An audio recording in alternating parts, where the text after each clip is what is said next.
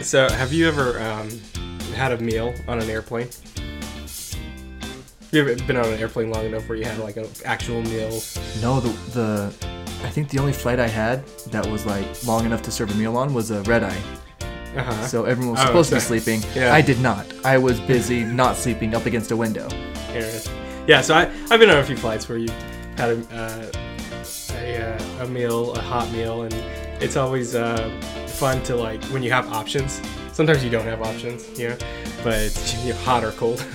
But Those are the options, hot or cold? Nice. Not always, sometimes. But so recently on British Airways, in the business class, they promise comfort and luxury, and an American who was flying British Airlines tweeted a photo of the menu, and the option, one of the options looks really, really tasty. It was Home County's venison stew, which was to be served with rosemary, dumplings, roasted chestnuts, and wilted kale.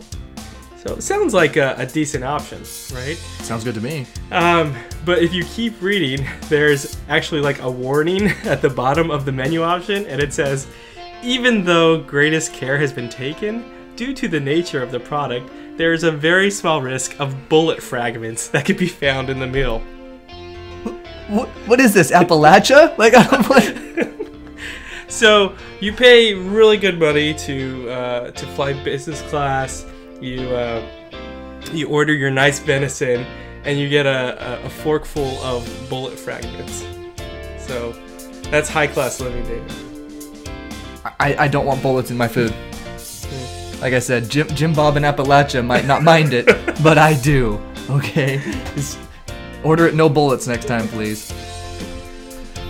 Of course, this is Subjectively Correct Sports Live, the only podcast featuring David and Anthony, the Subjectively Correct Sports team, talking sports and an assortment of other things. My new personal favorite is bullets in airline food. Yeah. You can't say bullet on a plane, though. You can't say bullet on a plane. Don't do it. Don't do it. Yeah, that would be like how. Yeah, so I guess that circumvents the no guns or ammo on the airplane rules, right? Right. So does the airline need to like kick itself off its flight? You can perform a citizen's arrest in the air. That makes perfect sense to me. We all become air marshals when there's a bullet on the plane. We're all passenger 57. Wesley Snipes.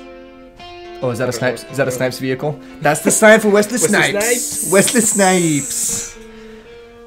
That was bad. It was above average. But your handwork is usually your best work. That's true. If you're watching on YouTube or if you're watching the live stream, make sure you subscribe to the podcast as well on Apple Podcasts or Google Play. Search Subjectively Correct Sports, and we'll pop up there. Yeah. So make sure you subscribe. Aren't that many other podcasts named Subjectively Correct? In fact, I think we're the only one. Mm-hmm. Yeah. For now, until we get the copycats. Of course. Riding our coattails. Riding our coattails to success. You can also check out our website, subjectivelycorrect.com. Stay tuned for that. We might be adding some things there. We're not sure. We kind of have some big plans for 2019. You can email the show at subjectivelycorrect@gmail.com if you have funny news stories or interesting things you want to talk about, or you just want to communicate with the show, where we're thinking about getting some merch out there to you. Merch. That's shorthand for merchandise, which means stuff that we're going to sell you. So you get merch and you get dice. Nope, not what that means. Merchandise. Not what that means. Lots of stuff going on in sports, of course, as always. It seems like this time of the year everything's heating up, except for baseball, which doesn't really heat up until like October. It's the most wonderful time of the year. It is that. Football. Yeah. Let's talk some NFL. There were some really good bowl games. And no, I'm just kidding. There weren't any good ball games. So don't. That's just a little college football humor I like to throw in at the beginning of the show sometimes. No good ball games. But Chiefs Chargers was a game that we were watching. Yeah. While we were recording last Thursday, and I don't know if all of our fans saw it, but I actually posted a video celebrating myself because I called that Phillip Rivers was going to be down a touchdown and have to go the length of the field with one or no timeouts. That's what happened, and he pulled it out. Old Phil Rivers. He made it happen, and he got that win at the end. A couple of blown coverages by the Chiefs didn't didn't hurt the Chargers' cause there, but they ended up getting the win, which was impressive. And the Chiefs, I wouldn't say they're on a slide. I mean, they've lost to good teams. Yeah, they've lost to the Rams, the Patriots. Are the Patriots good? Bubble good? We're going to talk about that. And now the Chargers. Who the Chargers, I think we can firmly say, Chargers are good. Yeah, I mean, we're going to talk about the playoff breakdown a little bit later, but it feels like the Chiefs and the Chargers are the teams that are going to make it out of the AFC when it comes to the West and the wild card, whatever. But we'll get into that a little bit more. But they both look really, really solid. And the Chargers started off the season not looking so hot, but then they rattled off a big old win streak. Yeah. And it may have just been them finding the right personnel for the right situations, or for whatever reason, they're clicking right now on both sides of the ball, and they're getting a lot of wins in a lot of tough situations. Yeah, and it's one thing to be dominant in your wins. They haven't looked dominant in many games, but they've looked resilient, which may be more important when it comes time for the playoffs, because if there's something they haven't been in the past, it's resilient. Yeah. You look at 2 weeks ago against the Pittsburgh Steelers, they were down 23-7 late in the third quarter with like 16 minutes to go. They were down 16 points. They ended up scoring 26 points over the last 16 and a half minutes, ended up winning 33-30. On a game-winning field goal. First time in Chargers history. They won on a game-winning field goal. That's the first game-winning field goal in Chargers history? No. It just felt that way. Well, that's the truth. It just felt that way. It felt the truth. Yeah, I know what you're saying. And then just this Thursday against Kansas City, they were down 21-7 with about 20 minutes to go, with about 5 minutes left in the fourth quarter. And they ended up scoring 22 points over the next 20 minutes, ended up winning 29-28. Three of their touchdowns, is this right? I think, or maybe two or three of their touchdowns, they went for the 2-point conversion, right? Which, you read these stories, the analytics, right? They say go for the two. It's funny. The actual the one scenario where they shouldn't have gone for the 2 was the one that won them the game, right? Yeah, because they could have lost the game, right? Well, I think when you're playing the Chiefs, you do things a little bit differently because you feel like the Chiefs are going to score. Yeah. Right? I mean, you just kind of feel like they're going to score. And they hadn't scored for a few possessions. And so, it's just like a matter of time before Andy Reid draws something up to get them a touchdown. I wonder how much the absence of Kareem Hunt has hurt them in late game situations, the Chiefs. But, I feel like I wish more coaches would do what the Chargers did, which was we want to go out there and win the game on the final play instead of hoping that we can win in overtime. And, I mean, it worked out really well. Like I said, a busted coverage by the Chiefs didn't help. I mean, was it Williamson? It just ended up, or Williams, Will something, ended up in the corner all by himself. Yeah. So, I mean, it was a gutsy call, but it was obviously the right call. But my question is, yeah. if that pass would have been knocked down, or if Old Phil got sacked, do you think we call it a good decision? Well, you know what I mean? Like, do we play the results there instead of whether or not it was a good decision based off of the call itself? You'll always have the analysts who second guess when it doesn't work. Yeah. Right. But I remember when they scored the touchdown, my immediate reaction was go for two, even if it's not the right play call. I think it was that the football fan in you saying, I want the excitement, I want the adrenaline, go for 2? Yeah, because I thought that would have been the best way to cap off the game, win or lose, to go for 2. And it just felt like they had a lot of momentum at that point, right? I mean, they had just scored, like I said, 22 points over the last 20 minutes. They really weren't being stopped on offense at all. And I imagine the offensive coordinator and the coach were talking, they're like, I think this will score. They probably had a play in mind that they knew were going to score. But I really wish, I get a little exhausted of the total access or the mic'd up players and coaches and stuff like that, because they never show us any of the good stuff. And I'm not talking about the swearing and the stuff like that. I mean, I don't care if they bleep out the swearing. But I mean, like, actual football talk. Yeah. Like, actual basketball talk. Like, they cut to the sideline. It's Mike D'Antoni, who's supposed to be like an offensive mastermind who's changed the NBA. And all that he says on the sidelines to his players is like, let's go, let's play hard now. We got to rebound the ball. Come on, energy. 3 more minutes. You know how I would pay to have mic'd up? I would pay $5 to listen to him all game. It's Philip Rivers. That guy, he's so excited. If you've ever seen him in a post-game interview, he's so excited and he doesn't blink. He's just like this the whole time. It's so funny. Well, I know he's known as having like the most memeable face in football. Yeah. No, there's some good photos and gifs of him out there. But no photos of him in a coonskin hat, which is super disappointing. I'm sure they exist. They just haven't made their way to the internet. I don't know. Yeah. Yeah. So Bears-Packers. Bears finally exercised their demons. Yeah. Aaron Rodgers is no longer their daddy, at least for this season. I think he had been like 8-2 over the last decade at Soldier Field. Yeah, which is crazy. Especially considering the defenses that they have had. Yeah. Right? So that's impressive. I mean, like we talked about on Thursday, the defense they have this year just seems extra special. Mm-hmm. I mean, the pressure up the middle, of course, helps. And Mack getting pressure from the outside with that new addition, he's settled in. He's playing really well now. And, of course, that's going to give a team like the Packers trouble, whose offensive line is made better by Aaron Rodgers with his ability to move in the pocket, step up when he needs to. He knows how to feel pressure and change the point of attack for the defense.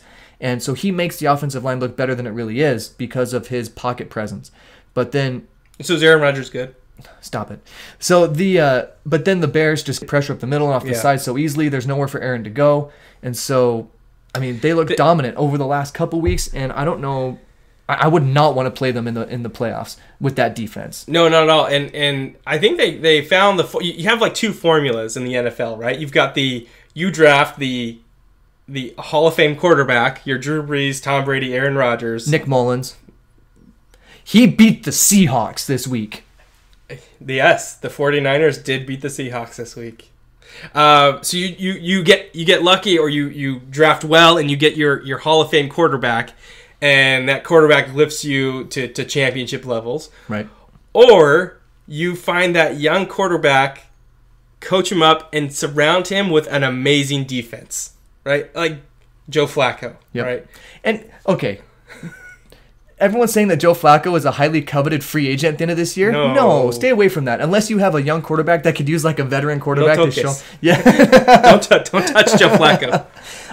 Like a quarterback that's that old whose biggest successes have come when his defenses were like one of the best defenses ever. Yeah. Like you don't want that quarterback at that age. You just don't. Like why would you build around that? The only team I feel like he would really elevate are teams like the Jacksonville Jaguars or the New York Giants. Yeah. Right? But the New York Giants are saying that they're going to stick with Eli Manning, and I don't get it.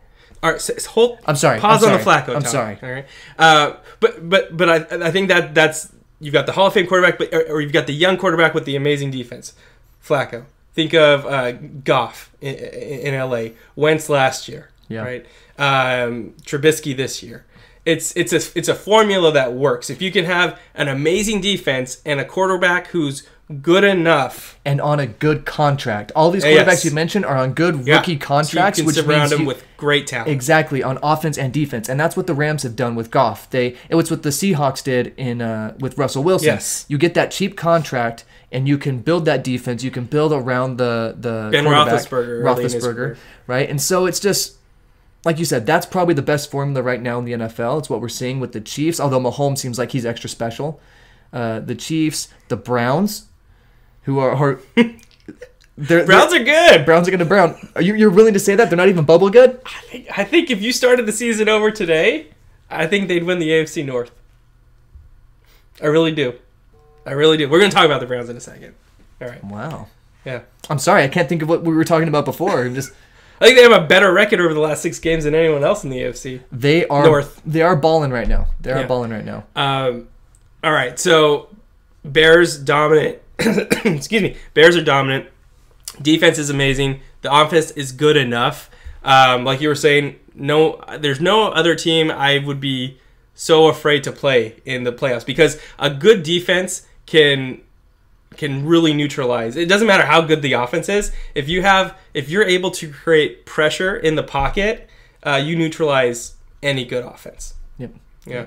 Do you want to talk about Aaron Rodgers' streak? Yeah, why'd you prove streak like it's no big deal? Streak like it's no big deal. I mean, go ahead. You talk about the streak. So, this one's for you, Colt. So, I don't know what it is with me and Colt. Like, we have this weird feud where he's like, anytime Aaron Rodgers does something that's not perfect, he's like, oh, what happened to Aaron Rodgers? It's like, all right, chill, dude. It's kind of like you and Lonzo Ball. Yeah, I have this thing with Lonzo Ball. I've never liked him. I never thought his shot would translate to the league. 21-year-old ever do to you? Oh, nothing. But have an ugly, terrible shot. You have to admit, it's pretty gross. Like, make you want to shower your eyeballs after you watch it. Gross. Well, don't know. Like, even when it goes in, I'm always like, whoa. It's like Ray Allen had the opposite effect. Like, Ray Allen goes up for a 3, and you can break it, and you're like, oh, that was beautiful. Right? and then Lonzo Ball shoots from like the corner, and it goes in nothing but net, and I still go, ah. It's like a Picasso. You appreciate beauty in the chaos. Yeah, but Picasso was much more consistent than Lonzo Ball. Tomato, tomato. Potato, potato. Got any more? Well, this one's for Lara. Pecan or pecan? Riveting. It really is. This is the best. What's the streak, David? Okay, that's what we were talking about? Okay, so the streak is he threw 420 passes without throwing an interception. The longest streak in NFL history. It's not a game, like a game streak. It's not a season streak. Not a game. Not a game. Not a game. Throws. So Tom Brady held the record before. What Aaron Rodgers did so impressive to me is he was asked to throw the ball so much to make that offense work because they were handing a ball to a guy with number 87, right? But also the windows he had to throw in were so tight, and he had to be so precise and so perfect with his reads and his throws, and he still wasn't throwing interceptions. He's only thrown 2 all year, and he had that streak in between the 2 interceptions of 420 plus passes, which is the longest streak ever. And so that's super impressive, especially considering the situation, especially considering the tight windows he has to throw in. Now, I don't know if you saw the interception, but it wasn't like he threw it straight to a guy or threw a bad throw or made a bad read. No. He was trying to get into a tight window, and it happened to bounce off a guy and go up in the air, and the defender had to happen to catch it. So while it maybe wasn't the best decision or the best throw he's ever made, it wasn't necessarily an ugly, bad interception. You know what I mean? It's just a ball bounced the wrong way. I feel like those types of interceptions, or at least the ones where it's like in the initial contact is on the receiver's hands, like those should not count as interceptions, right? There are some analysts that analyze quarterback play that track what they call interceptable passes,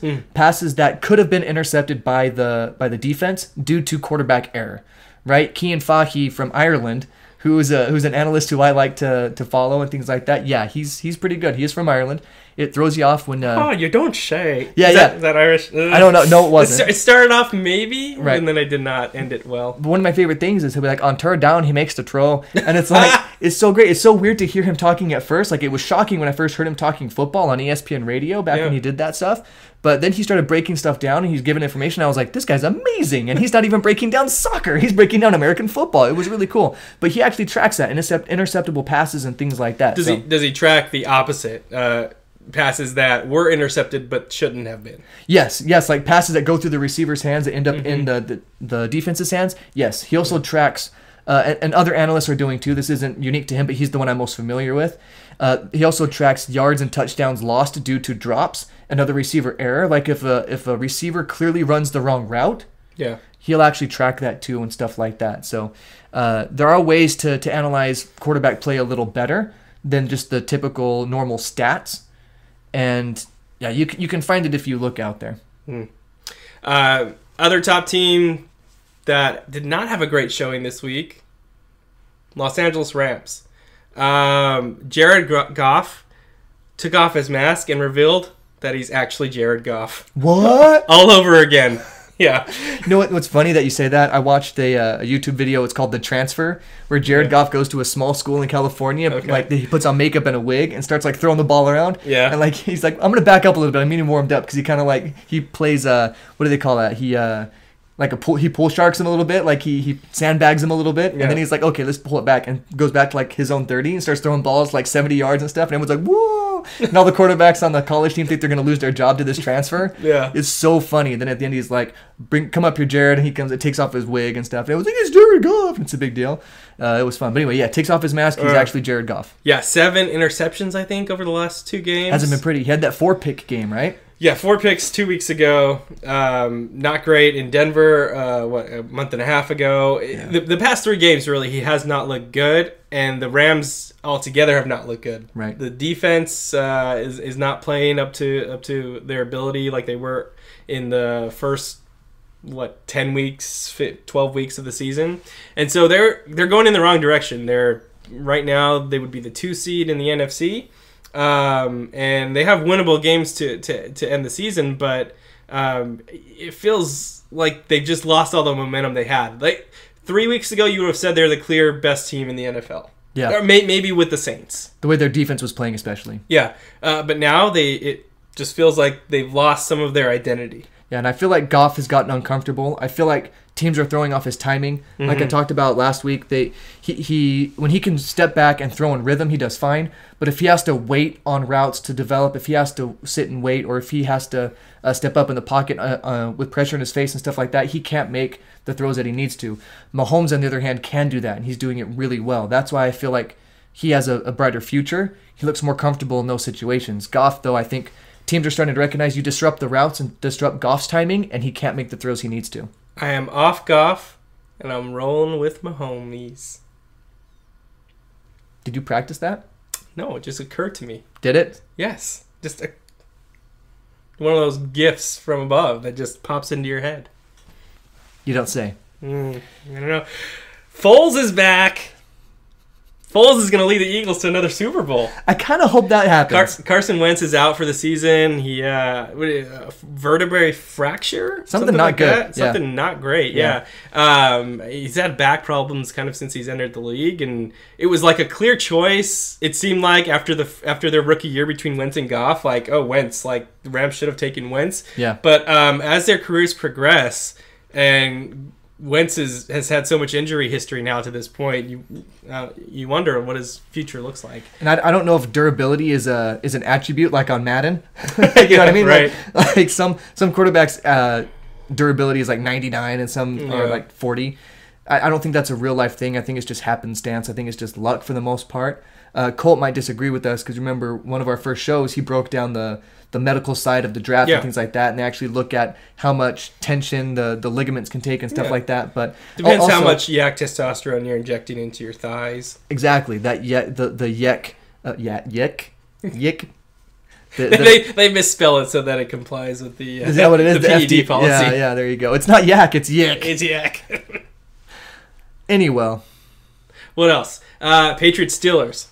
That was a fun game. No, that was not a fun game. That was an entertaining game because it was dramatic towards the end. The last few minutes were exciting. Yeah. And the NFL does this in amazing ways. The games that are terrible and bad, like for some reason the 6-9 game can still be exciting as long as it ends in an exciting way.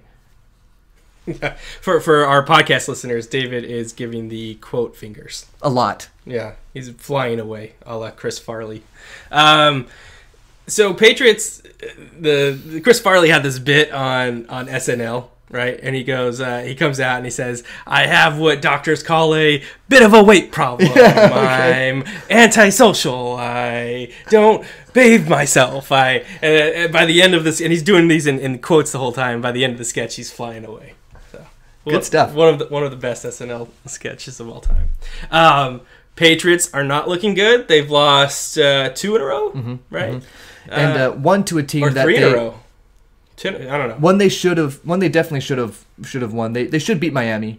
Yeah, Miami Miracle. Yeah, and and then the Steelers game though. The Steelers are a good team, especially at home. And I think if you watch the final play of that game, I think Brady was trying to throw to Gronk coming up over the top, but Edelman would cut across underneath, and I think they were trying to distract everyone with Edelman coming across underneath, and he was going to try to drop it into he just couldn't drive the ball. Off the ball. He just couldn't get it up over the top, and so a Steelers defender was able to make a play on the ball. There were some very uncharacteristic Patriot plays and some very uncharacteristic Brady plays in that game. Brady continues to miss some throws. He's missing throws, and he had a horrible interception off his back foot in the red zone. More of a bad decision than a bad throw because no one can really make that throw except for maybe Aaron Rodgers. Yeah, and Patrick Mahomes. Yeah, but a throw Brady wouldn't try to make, right? Yeah. He took a sack right before halftime, and the clock ran out instead of throwing it away and kicking a field goal, and which would have changed the game, right?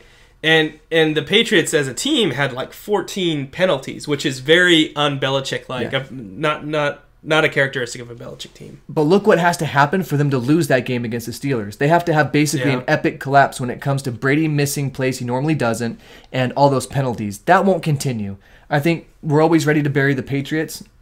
I think they won't ever have that game again. Yeah. You know what I mean? Although we may witness something we've never seen in Tom Brady's career, and that's a Patriot team with a losing record in December. They're 1-2 right now in December. They've got 2 games left, very winnable games. But are they in their division? Are they division games? I think so. Yeah, they'll win those. Yeah, we'll see. And but the Steelers very happy to come away with the win. The Patriots, much like Aaron Rodgers owns the Bears, the Patriots more or less own the Steelers. But they've kind of owned everybody, so it's true. But specifically the Steelers. The Steelers have a really hard time with the Patriots. And Mike Tomlin was asked after the game, and this is maybe the quote of the year for the NFL. I'm still trying to understand what it means entirely. Oh, well, I'm pretty good at literature, so let's do this. You're really good at literature. And so Mike Tomlin was asked, like, what was different about this time? The Patriots had their shots, and you thought they were gonna push through and maybe take the game back. What was different about this time for the Steelers? And he said, sometimes you've got to cut off your eyelid. You got to cut your eyelids off when you want to blink, when it gets thick. I'm gonna try that again.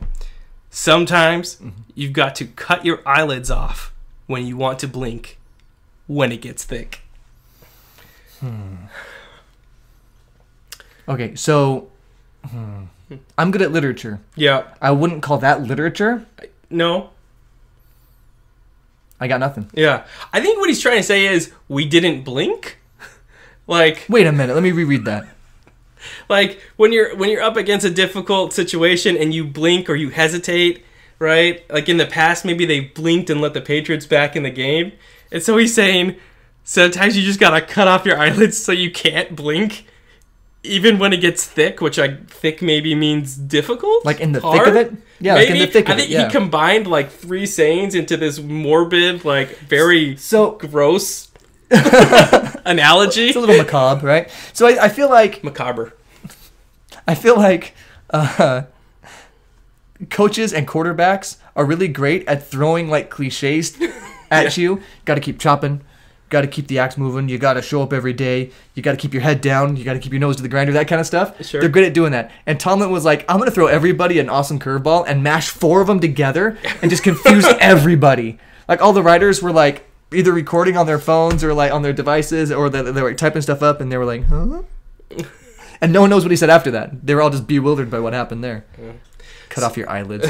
So those were the big games from the weekend, and now we have a clearer but not set picture of what the playoff seeding will look like. So we're going to throw up an image here. If the season ended today and we've got a game underway that's not going to affect this image, could end up affecting the seeds after the season's over, but you've got the Chiefs in the 1 seed in the AFC, Texans 2 seed, the Patriots would be the 3rd seed, the Steelers would be the 4th seed. Patriots would host the Ravens, which is like their worst nightmare, right? If there's like one team that's had like some actual luck and a good record against the Patriots in the playoffs, it's the Ravens. And they always seem to pull off some kind of miracle game or miracle throw to defeat the Patriots. Right, and it's a year-by-year thing, of course, but yeah. I'd rather have Lamar Jackson in there than Joe Flacco, straight up. Yeah, and then the Steelers would host the Chargers, and they hosted the Chargers, like we said, 2 weeks ago. Yeah, no, that was... the Steelers would host the Chargers, yeah. Yeah, the Steelers would host the Chargers, and they did that 2 weeks ago and lost. And this is that weird, we talked about it last week, where the Chiefs are the 1 seed, and they have an identical record to the Chargers, who would be the 5 seed today. So the Chargers, tied for the best record in the league, would have an away game to start the playoffs. Mm-hmm. Yeah. And that's still very much up in the air, right? I mean, if the Chiefs lose one game and the Chargers win out, then you flip it, and the Chiefs now go from the 1 seed to the 5 seed. You've got some other teams in the hunt in the AFC. You've got the Colts, the Titans, the Dolphins, and the Browns. The Browns. Let's just talk about the Browns for 1 second. I love that they're in the hunt. That's cute. All right, I'm going to pull this down. I want to talk about the Browns for a second.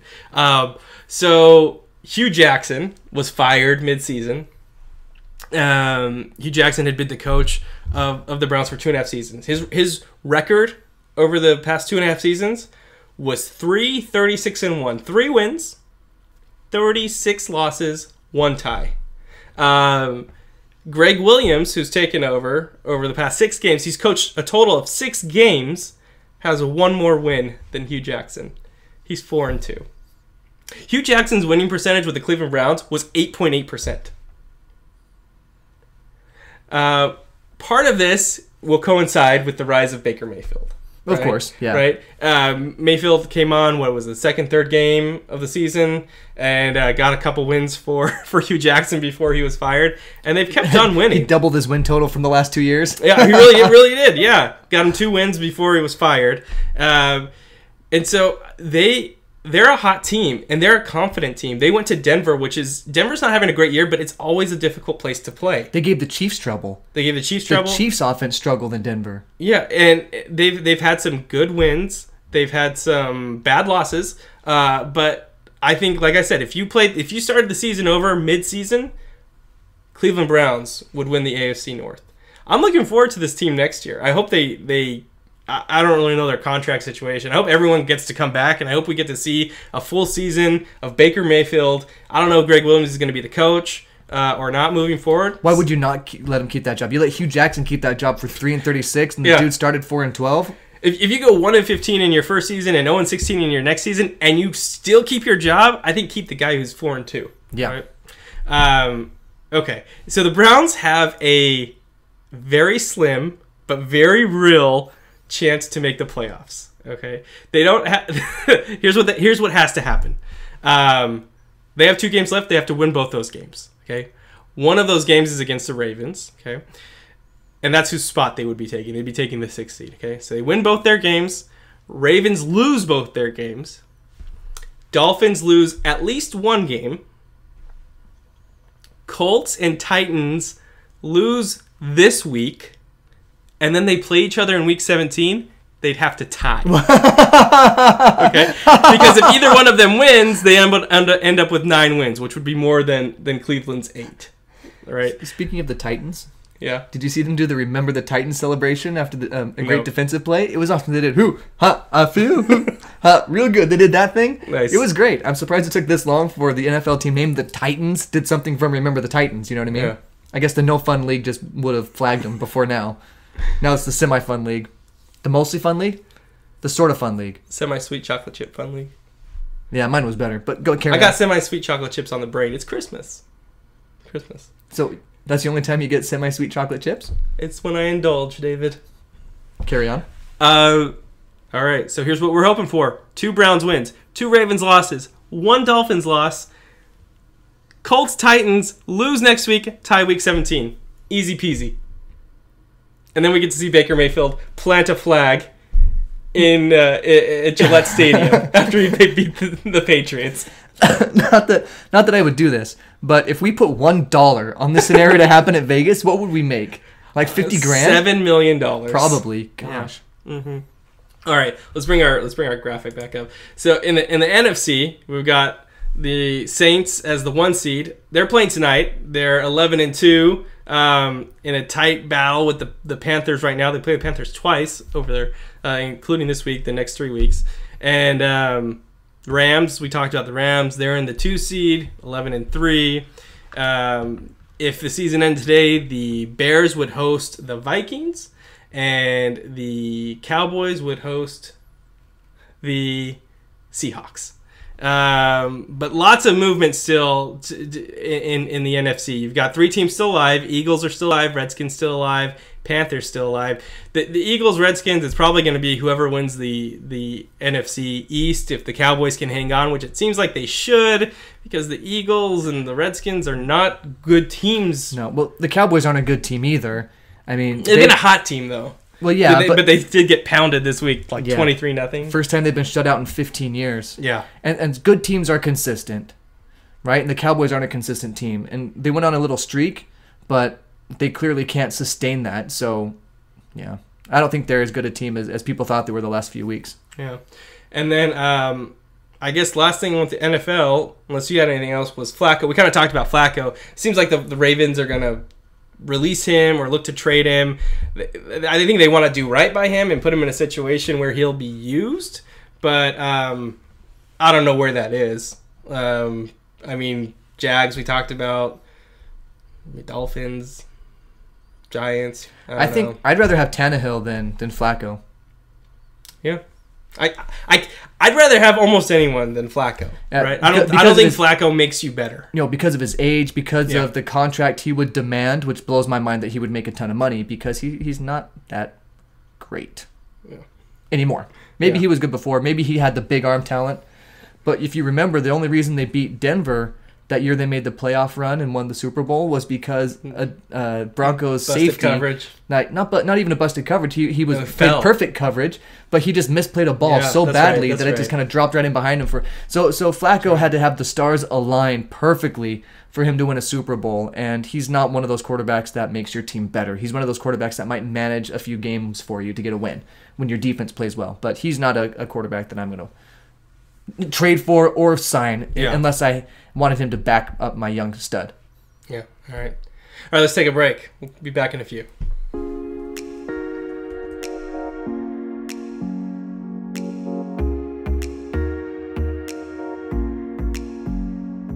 It's my favorite time of the week. Yeah, I mean it's one of my favorite times of the week. It's like top 15 of my favorite times of the week. It started off real nice, and then it got really lame real quick. It's David's Hot Take Minute. David, take it away. All right. On the first day of podcast, David gave to us a Hot Take Minute. You can't run with us. Go. I'm going to wait till you run with us. Joyous on a bus with the crust. It's a near rhyme. Not bogus. And he's going to show us. I'm calling it. Yeah. Dave's Hot Take Minute. We'll fix that in post. Will we? You do know this is live, right? Zoinks! Zoinks. Jeez. Steph Curry doesn't think men have ever been to the moon. So the Sacramento Kings got to win the only way they can against the Warriors. During the Warriors player introductions, the arena played video footage of the Apollo 11 moon landing. I might be a Sacramento Kings fan now. By the way, Steph not believing in science and history is not a good look for Davidson College. I don't like the band Daughtry. Never have, never will. The NFL has an amazing ability to make every team and every fan base think they can win every week. Just look at any in the playoff hunt graphic during NFL games and you will see what I mean. You will see the Browns. And therefore, you'll see what I mean. I love that we have to give the MLB offseason a nickname to make it seem more interesting than it is. The Hot Stove. I will say this. There are few things more endearing in sports than listening to Tim Kirkland talk about baseball. I haven't seen a left-handed outfielder with an arm like this guy since the Buffalo Builders' Ebenezer Jorgensen threw out a fig tree league best 45 runners at home in the 1894 season. That record stood for 5 years before it was broken by the German cannon himself, Friedrich von Eyman, who threw out an unbelievable 52 players at home. Von Eyman also led the league that year in legs broken with slides into second base, which didn't become an official stat until that year. That was a bad Tim Kirkland impression, but you can imagine the cadence and him actually saying those things, right? I think he's actually said that before. That was actually a direct quote I was- pulled from the interwebs. When's the last time you saw a reverse work in the NFL? I think NFL offensive coordinators need to stop watching you remember the Titans. Left side! Strong side! All right, what does that mean? All right, Anthony, what's your favorite sports movie? Rudy. Rudy? Yeah. Nice, that makes sense. You're a Notre Dame fan. Huge Notre Dame fan, right? Big year for Notre Dame football. I'm surprised we haven't talked more Notre Dame football this year. Well, we'll see. We'll see. Tempered expectations. That's nice. They did go 12-0. I know. Anyway, Coach of the Year. Did he win? He won. Good. Over Saban. People are like, what? Everyone's like, well. My favorite sports movie is Star Wars Episode 1. No. Yeah, I categorize it as a sports movie because there's a pod race. And if That's NASCAR is a sport, pod racing is definitely a sport. Wait a second. Star Wars Episode 2 has a video playing in the background of a bar, the bar scene where Anakin is looking for Zam Wesell after the attempted assassination of Padme Amidala. Maybe I need to change my favorite sports movie to Star Wars Episode 2. Wait, no. Lightsaber fights are basically fencing, so all of them are sports movies. Except Solo. Wait, are there any lightsabers in that movie? It's the only Star Wars movie without lightsabers. Wait, I have it. My favorite sports movie is Little Giants. I use these for acid indigestion. Okay, Intimidation. Intimidation. I'm workshopping ways to end the Hot Take Minute. Here's the first attempt. Hot Take Minute, go boom! Wow. Well done, David. It's so patronizing the way you say that every time. Good Oh job. my God, Dave. pat me on the head.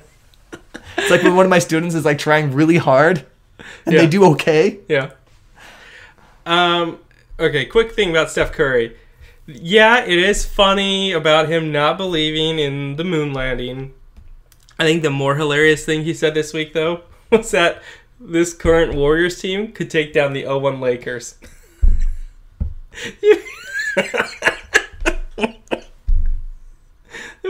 Kobe, Shaq, young Kobe, prime Shaq. Doesn't matter who else is on the team. Kind of matters, especially when the fourth best player, fourth best player on the Warriors is better than your third best player on the Lakers. I wish we could have that game. I wish we could see that. We can't. And Steph went on to say it's not fair to compare eras because just a different game. Right, and I agree with that 100%. But I think we can objectively say that Steph Curry and Kevin Durant would shoot 1,000,000 threes and make a ton of them. And then, of course, there's Klay Thompson running around, who's probably the second best three-point shooter of all time, and no one pays attention to him because the best shooter of all time happens to be on his team and is so much better than him. I mean, with the what we're seeing in the Warriors is just crazy. There's no comparison to what we're seeing with them right now. Monstars. I'll allow it. Yeah. So I think that was funny about what you said about the hot stove. It is true. It's like the baseball season is on the complete opposite spectrum of exciting compared to NBA offseason. NBA offseason, the dumbest stuff happens. The littlest thing happens and we all lose our minds, right? Yeah. And then the MLB, like big trades go down and no one even pays attention. It doesn't. Yeah, because doesn't even make Sports Center because. Sometimes. Any one player, it's so hard for any one player to have that big of like the best player in baseball has like a 5 WAR, right? Like wins above replacement. So like they're gonna help your team that much over the course of 162 games. Right. So the best player, what many consider to be the best player in the game right now that's not a pitcher is Mike Trout, and the Angels are not good.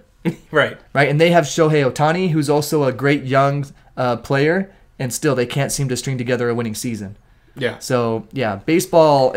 The one team, the one player transactions, things like that, don't really get the blood boiling in baseball like they do in the NFL or the NBA, especially the NBA. Yeah, and the two superstar players that are free agents this offseason have yet to sign. There was a report that the Yankees are now targeting Machado. I mean, it feels like the Yankees are always targeting everyone who's good. Yeah. So, and sometimes agents will try and throw that out to garner interest from other teams. So we'll see on that. I don't know that they really need a shortstop. It wouldn't hurt. I mean, you'd love to have a Machado. But Didi Gregorius is a great shortstop, and I don't think they want to do anything with him. Yeah. But at third, you can always use Machado at third base like the Orioles did. Mm-hmm. And then Harper, not a whole lot of movement there. I do think if the Yankees sign Machado, I think Phillies go hard after Harper. I think they're kind of waiting to see the market. I think Phillies get one of them. Yeah, you think they get Machado or Harper? I think so. Because they could use either of them. They could use both of them. And they've got the money. They've got cap room. And they've got the kind of young, up-and-coming team. They don't have a very tough division. The Braves, I guess, are on the upswing. But they could be competitive. They had a better year than expected this year. So I think they're trying to cash in right now. So whoever, I think they'll kind of survey the market, and whichever one will fall to them, they take. Yeah. So we'll just have to wait. I don't know that much is going to happen before the end of the year. Yeah. But something that I found interesting, David Sampson, and I've mentioned him a little bit on the show. He's an interesting figure because he was president of baseball operations for the Miami Marlins for years. When they won the World Series, and then during all their epic collapses and all the fiasco that they've had, the sell to the Jeter organization, all that stuff, he wasn't able to really talk about what goes on in Major League Baseball because he was still under contract, but he's been kind of unleashed.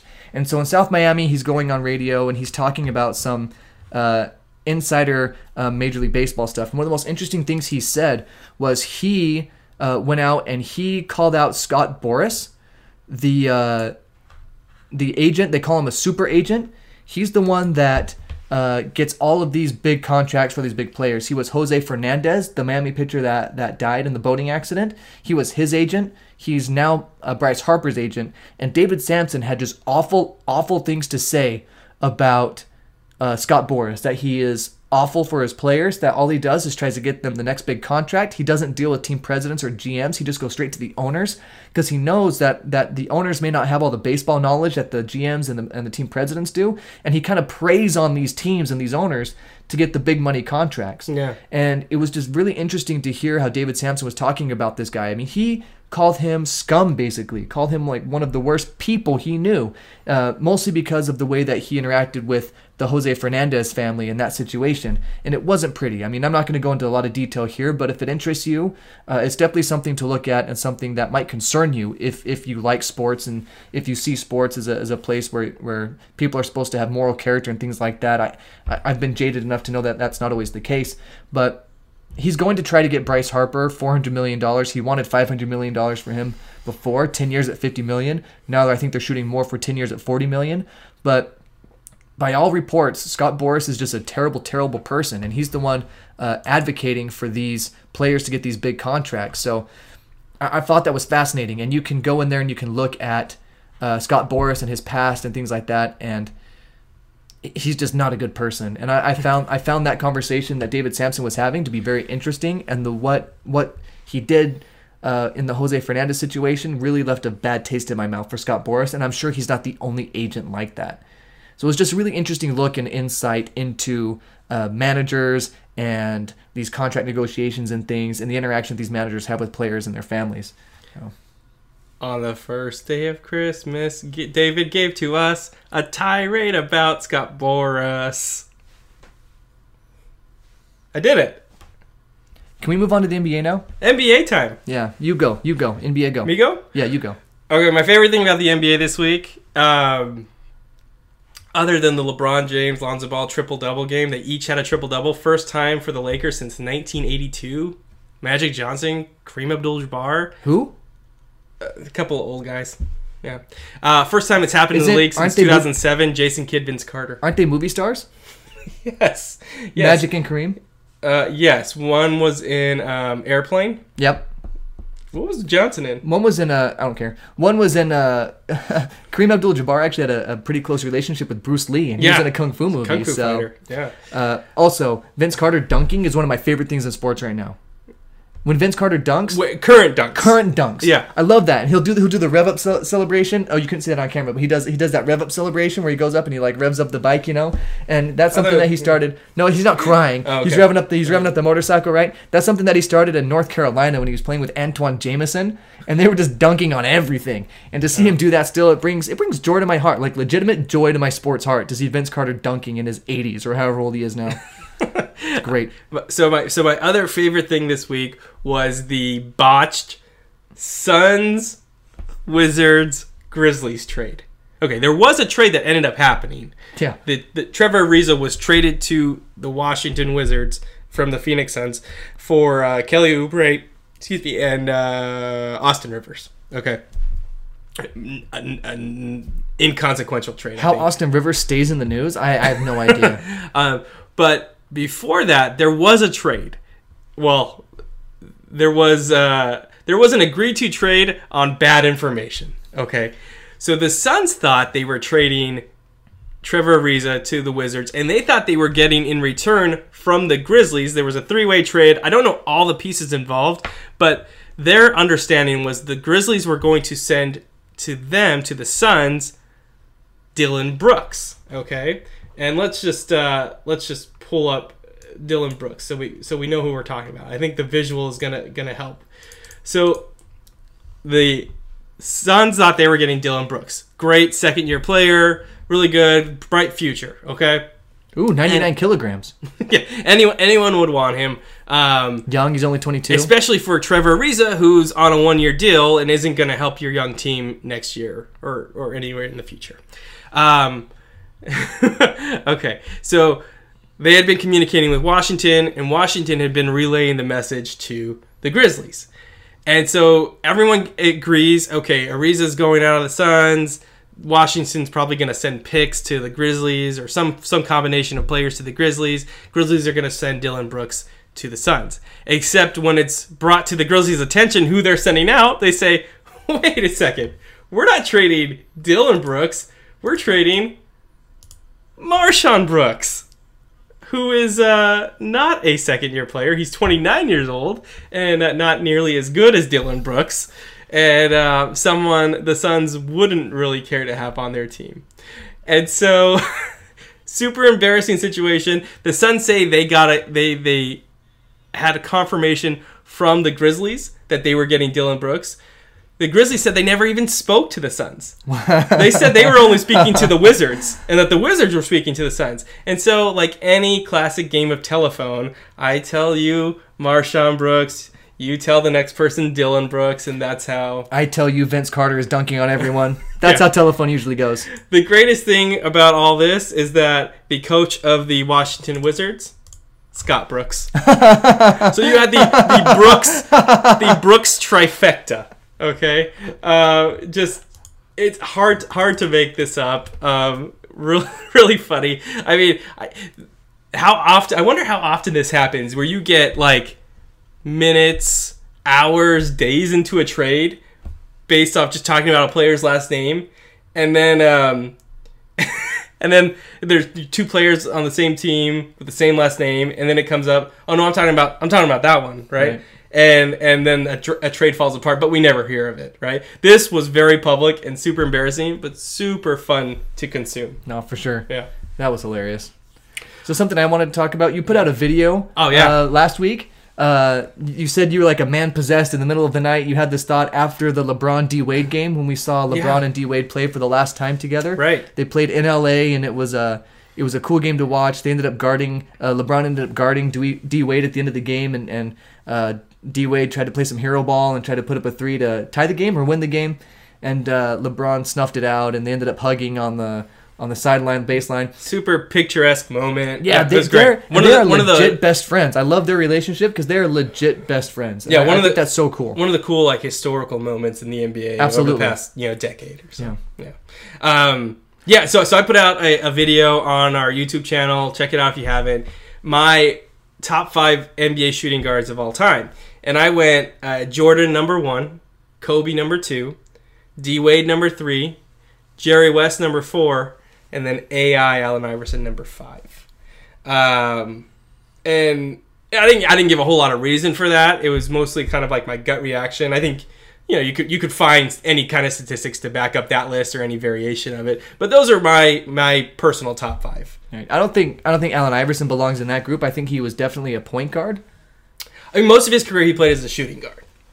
Yeah, but I don't know. Especially when he was like winning MVP and getting to the finals. Right, but I just feel like at his size, I don't know. It just feels more like he was a point guard type player. Maybe I'm just remembering wrong. Maybe he's a combo guard, but yeah, okay, that's legit. And Jerry West, same thing. Like Jerry West was a point guard for part of his career. And like you talked about, it's hard to compare eras. And for his time, Jerry West was the best shooting guard in the game. Yeah. So. Yeah, and I guess if you want to take the S of shooting guard and make it scoring guard, right? Like, in that case, would Steph Curry be considered a scoring guard instead of a point guard? Like, why do you differentiate what Steph Curry does to what Allen Iverson did?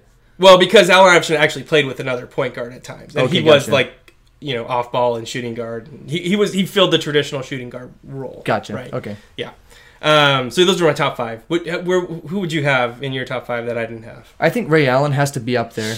I think I would actually put Ray Allen. I don't know if you. That's the thing with this top 5 list. It gets so crammed that you don't know who to replace. But I think I would replace Jerry West with Ray Allen, and I would put Allen Iverson maybe ahead of him. I don't know. I still have my reservations about putting Allen Iverson on this list at all. But the way you describe it, Allen Iverson 4 and maybe Ray Allen 5, just because of how. He was kind of ahead of his time when it came to shooting volume, but shooting at high percentage. Because a lot of times you hear the term volume shooter, and they're a guy that has to put up a lot of shots to get a lot of points. Kobe's a great example of that, right? But then you get Ray Allen, who would shoot at a high volume. He'd shoot a lot of three-pointers, but he would also make a lot of them. So he was kind of like ahead of his time when it came to this current NBA style of shooting a lot of threes, but being efficient at it.